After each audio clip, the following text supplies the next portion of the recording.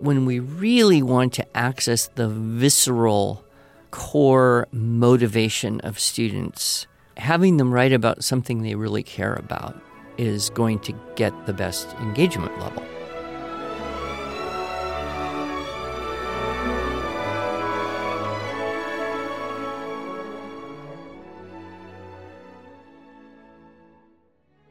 Hello, and welcome to the Arts of Language podcast with Andrew Poudois, founder of the Institute for Excellence in Writing, or as many like to say, IEW. My name is Julie Walker, and I'm honored to serve Andrew and IEW as the Chief Marketing Officer. Our goal is to equip teachers and teaching parents with methods and materials which will aid them in training their students to become confident and competent communicators and thinkers.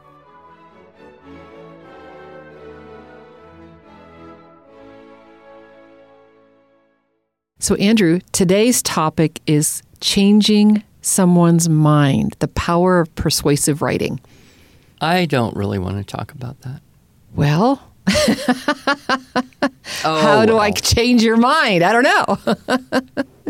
It is an interesting topic and one that is certainly discussed broadly, not just in education and teachers of rhetoric, but in the larger public conversation. Sure. My job is Chief Marketing Officer, and that means my job is to persuade people that IEW has the best way to teach writing and grammar hands down.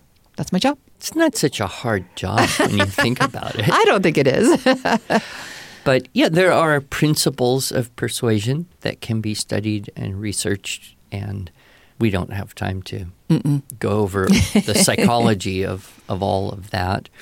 But years ago, I was trying to explore the idea of what is an essay.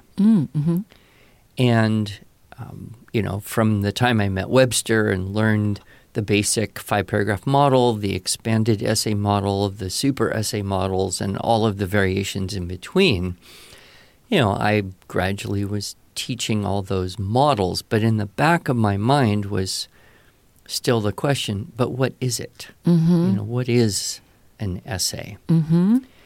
And, I even played the little game of interviewing high school students during the opening of the high school essay intensive, stick the pen in front of their face as if it was a microphone and put them on the spot. What is an essay? How would you answer that question? And you would get responses. Most common response was something you don't want to do. Exactly, yep. Or a kind of really long report. Or probably the most precise answer I would get is a composition on a particular subject that has kind of a introduction and a body and a conclusion. And then occasionally you get someone to say, well, an essay is a thing that has a thesis. Oh, right. And tries to prove something. So you'd see some various levels of exposure or awareness to the idea. But if you check a dictionary definition, it generally would include something like a short written composition expressing the ideas, beliefs, or opinions of the writer. Okay.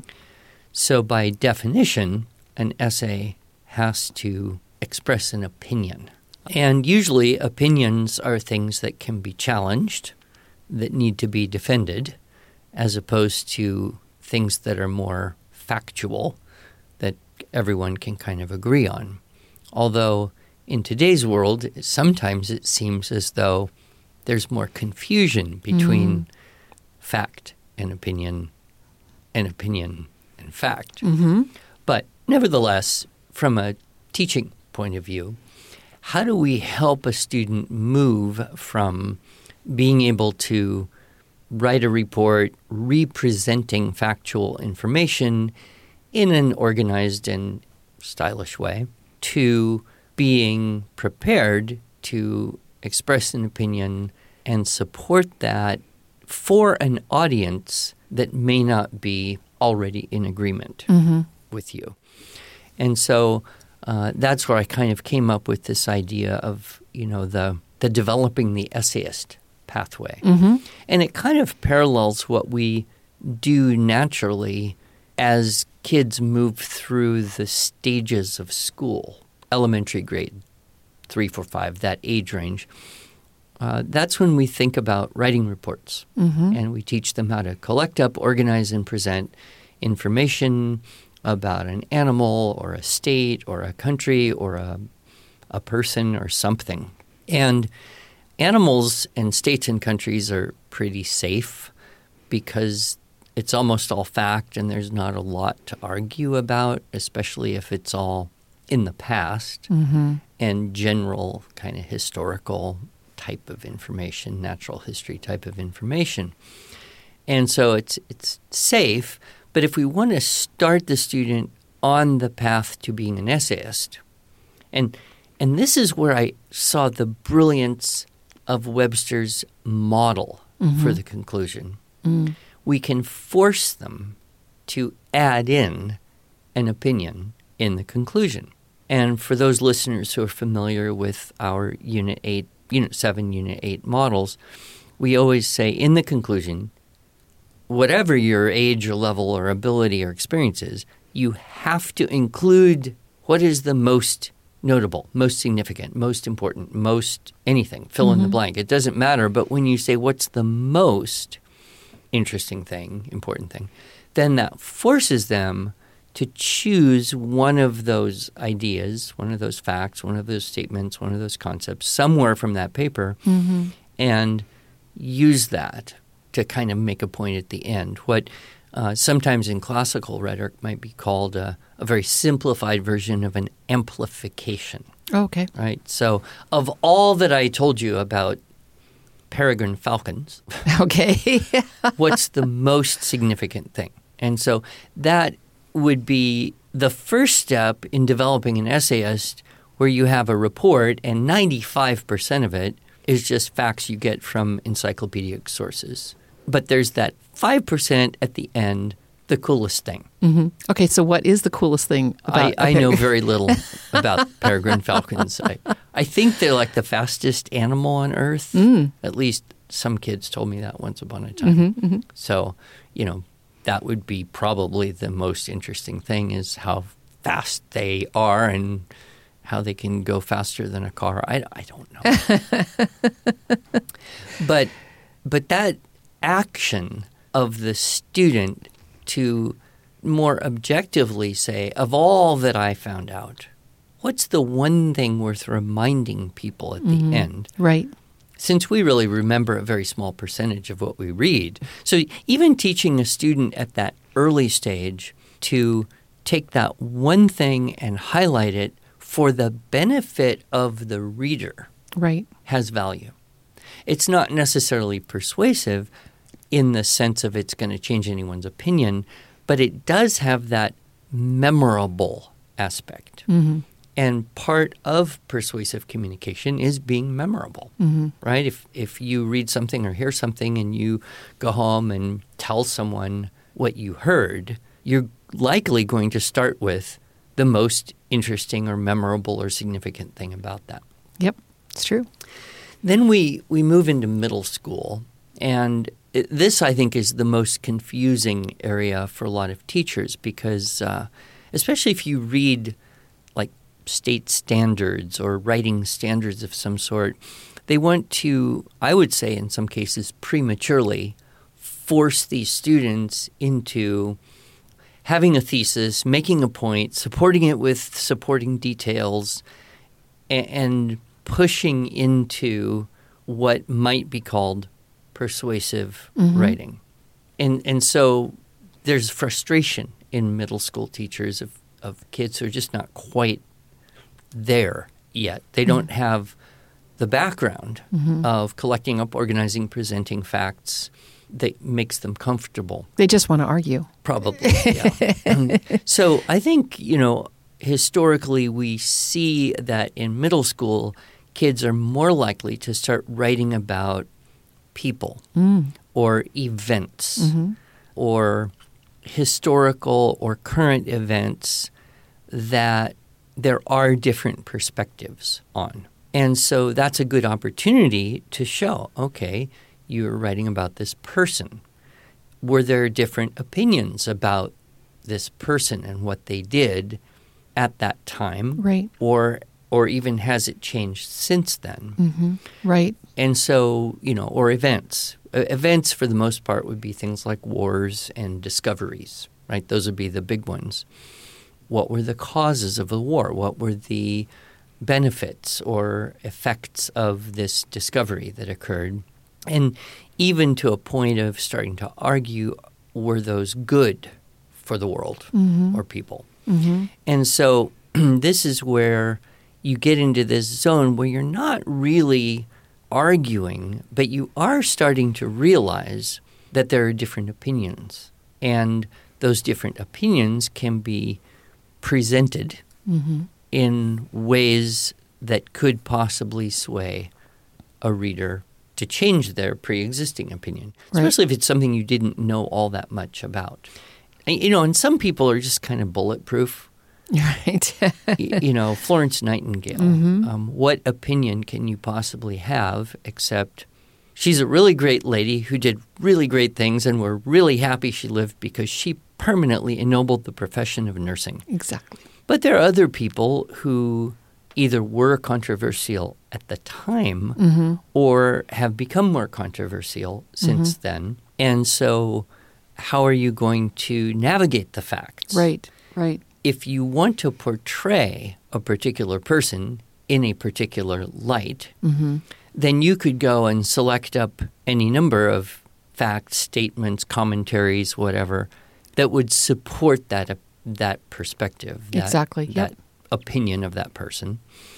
And if you want to portray them in a different light, you could probably go find other facts, statements, analyses, opinions that are in some ways even opposite. And I think we see this more recently with the whole idea that certain American historical figures now do not warrant statues because of things that they said or did.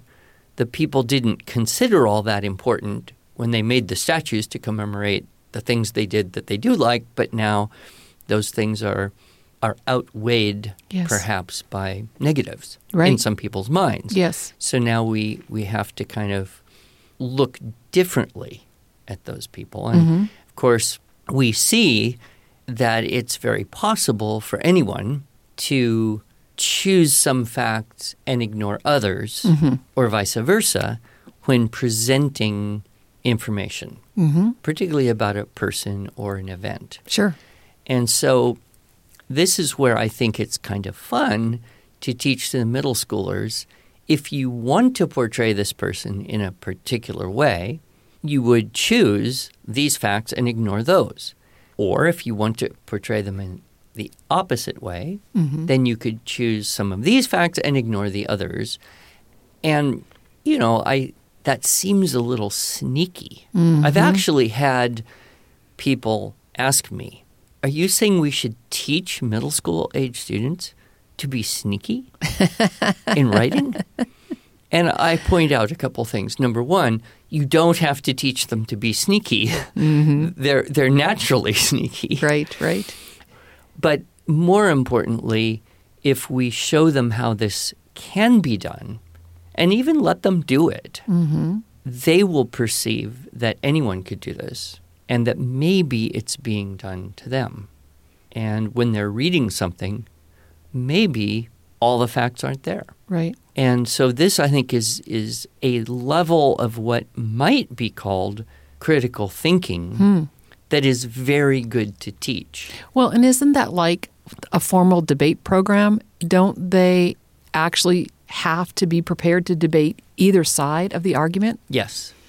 And that, I think, is one of the best things about high school age kids getting into debate is they come up with some case, some way that they're going to meet the resolution to improve the world. But they also have to anticipate all the objections. And they may end up going negative against an affirmative team that's running the same affirmative case as they're running. Oh, right. Uh-huh. And so then they start to realize, wow, it's much more complicated than it seems. Mm-hmm. And I think if there was one thing that would help us all have more, I don't know if empathy is the right word, but more understanding, tolerance for the varying opinions that we see in an increasingly politically divisive environment, it would be that before we take a position, we should consider what other views on this. I would hope so. So, I think this is really a good path. And if we teach it through writing, it becomes more exact thinking, right? What was the Bacon quote that I loved? Reading makes a full person. Speaking makes a ready person. I'm paraphrasing, of course, for Bacon. But writing makes an exact person. And so when we teach this strategy through composition, then everyone has to be more careful, more precise, have to have documentation. But you can still ignore certain things to create a particular influence and vice versa. Right. That's not necessarily persuasive writing in the sense of I'm going to posit a thesis and prove it so you are forced to change your mind, which is how some people might define persuasive writing.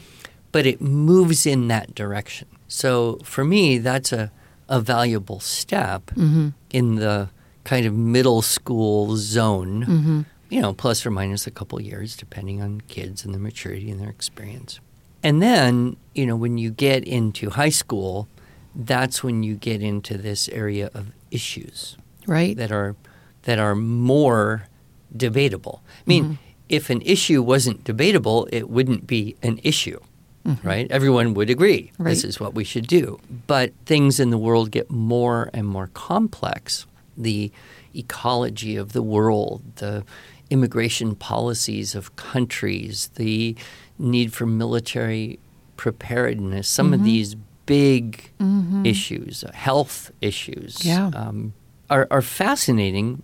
And that's when we say, okay, now let us say we've collected up a lot of information.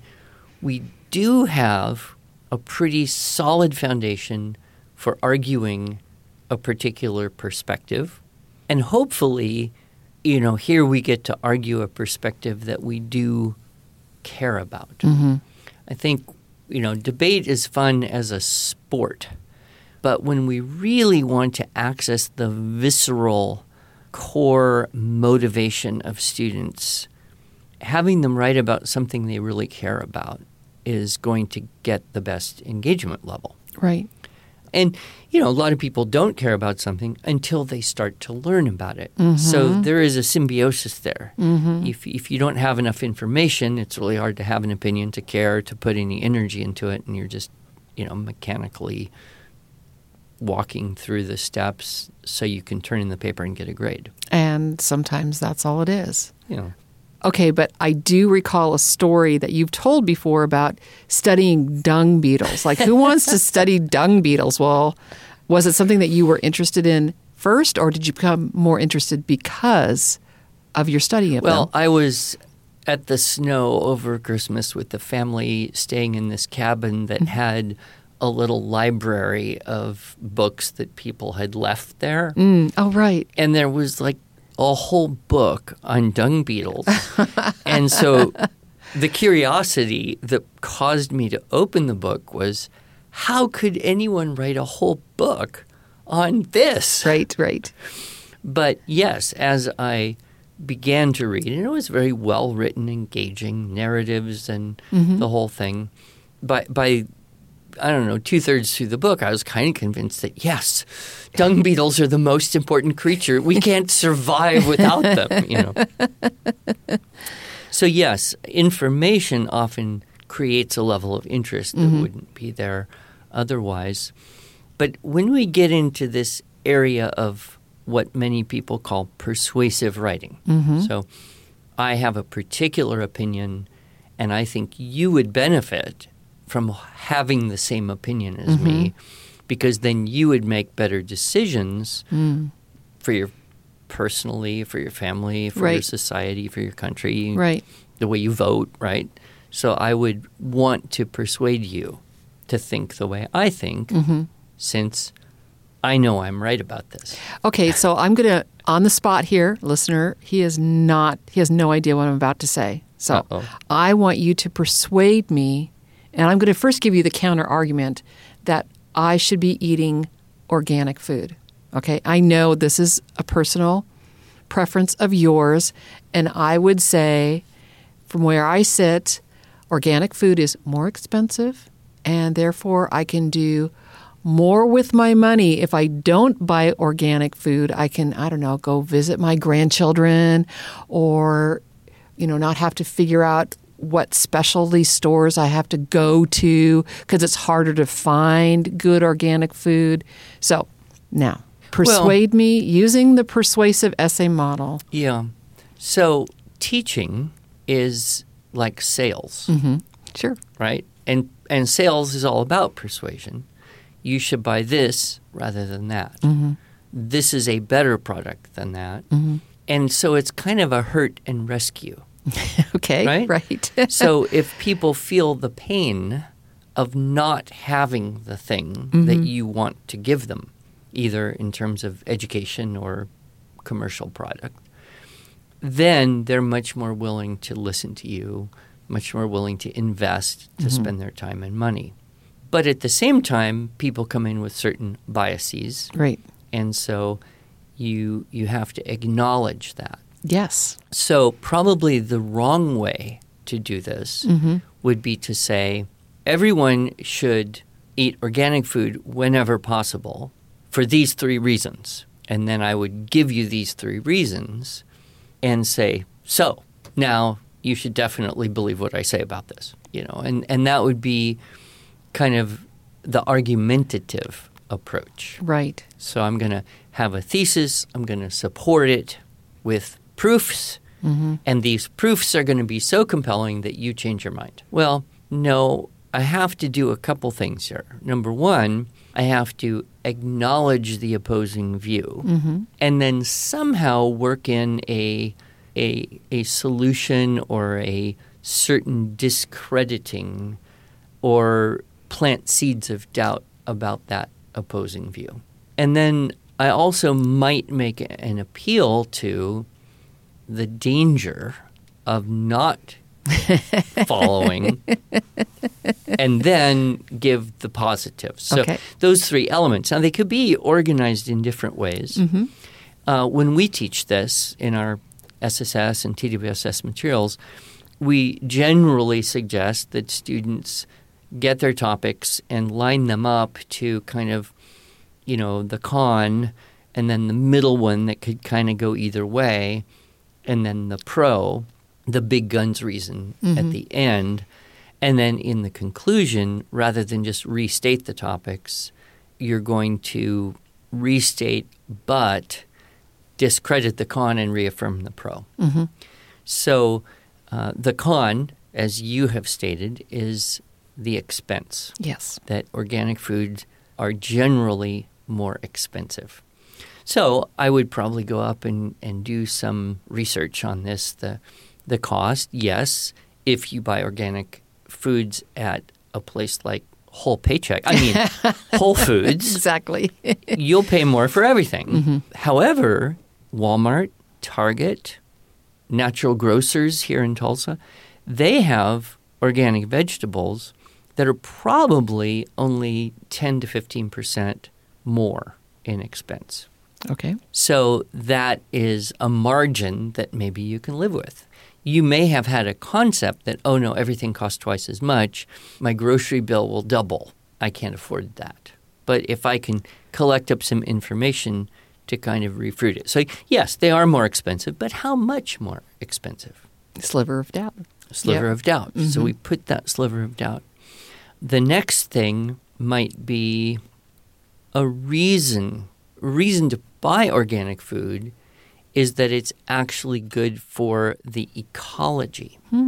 So you can view that added expense as almost an investment in making the world a better place.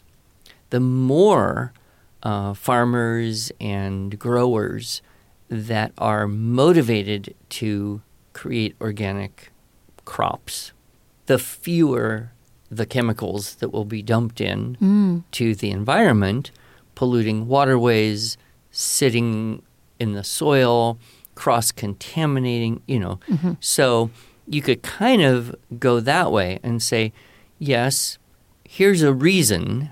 It's not the biggest reason, and we can't completely shift all food production in the country to organic production. But to the degree we can support it, it's making the world better. And then, of course, you hit with the big gun reasons, which is why some of the pesticides and herbicides that are used in commercial vegetables are pretty toxic to your system, and they stay in your cells, and it's really hard to detox. And whole books have been written on that subject. So there's plenty of information. And then you might even add in a fourth topic, if you could, which is, the great benefits of higher nutrient value in the food. And if you eat more organic food with higher nutrient value from soil that has been well cared for over decades, you would not need as many expensive vitamins and supplements to get all that your body needs for optimal function. So there are lots of ways you could work with that, but the different approach would be acknowledging the opposing view. Mm-hmm. So that's kind of a habit of thinking that I would love to see cultivated more. Mm-hmm. And I've actually had this exact discussion with one of my adult children who lives on a pretty tight budget, right? Homeschooling, one income, and so she walks a path of moderation. Mm-hmm. And for any listeners who are interested, you can actually go out and find lists of the foods that are most dangerous to eat commercially produced because they require the most artificial, pesticides, herbicides, fertilizers to grow. And then there's actually a whole list of foods that do not require a lot, and you're pretty safe to buy non-organic. Avocados, for example. It has to do with how thick the skin is, I believe you told me one time. Yeah. And there's other factors in there. So, okay, you would select and say, okay, if these are the worst and most dangerous in terms of levels, chemical levels, toxin levels, we'll devote a little bit more budget right there. I mean, the other thing is if you look at, overall health over a long period of time, eating well should reduce medical complications to some degree. So we can live a longer life and enjoy our grandchildren longer. Exactly. Right? I was waiting for that one. But of course, if you live a longer life, it costs you more money. Ultimately, somehow. But, I think it would be an interesting exercise for everyone to just kind of grab a topic. Yep. And without having a big, writing lesson on it, practice at the dinner table and say, okay, let's say that we want to persuade in someone of this view. Dad, to get us a dog. We understand the opposing points, right? And so let's have a debate. One of our coworkers talks about how when his kids were at home, they would always, every Friday or some day of the week have a family debate on a particular issue, and him teaching his kids to think a little more outside. This is just what I know and believe and want to hear. To that more broad level of what we would call critical thinking in the positive sense. Yes, absolutely. And Andrew, I know I hit a hot topic with you, and which is why our podcast might have gone a little bit longer, with apologies to our listeners.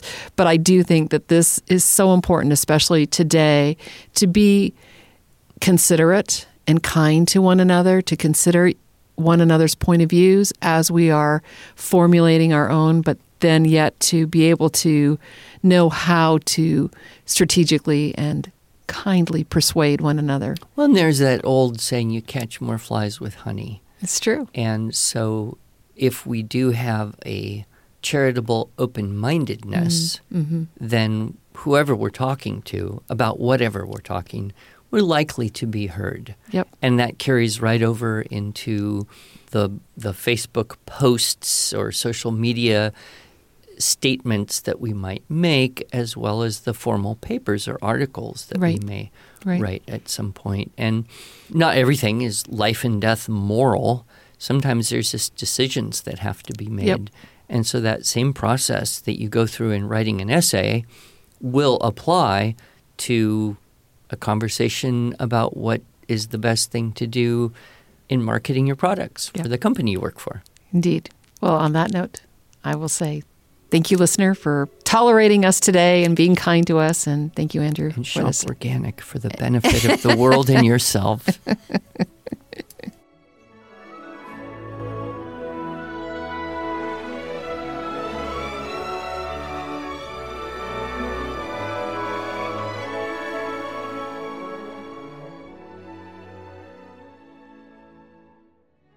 Thanks so much for joining us. If you enjoyed this episode and want to hear more, please subscribe to our podcast in iTunes, Google Podcasts, Stitcher, or Spotify, or just visit us each week at iew.com/podcasts. Here you can also find show notes and relevant links from today's broadcast. One last thing, would you mind going to iTunes to rate and review our podcast? This really helps other smart, caring listeners like you find us. Thanks so much.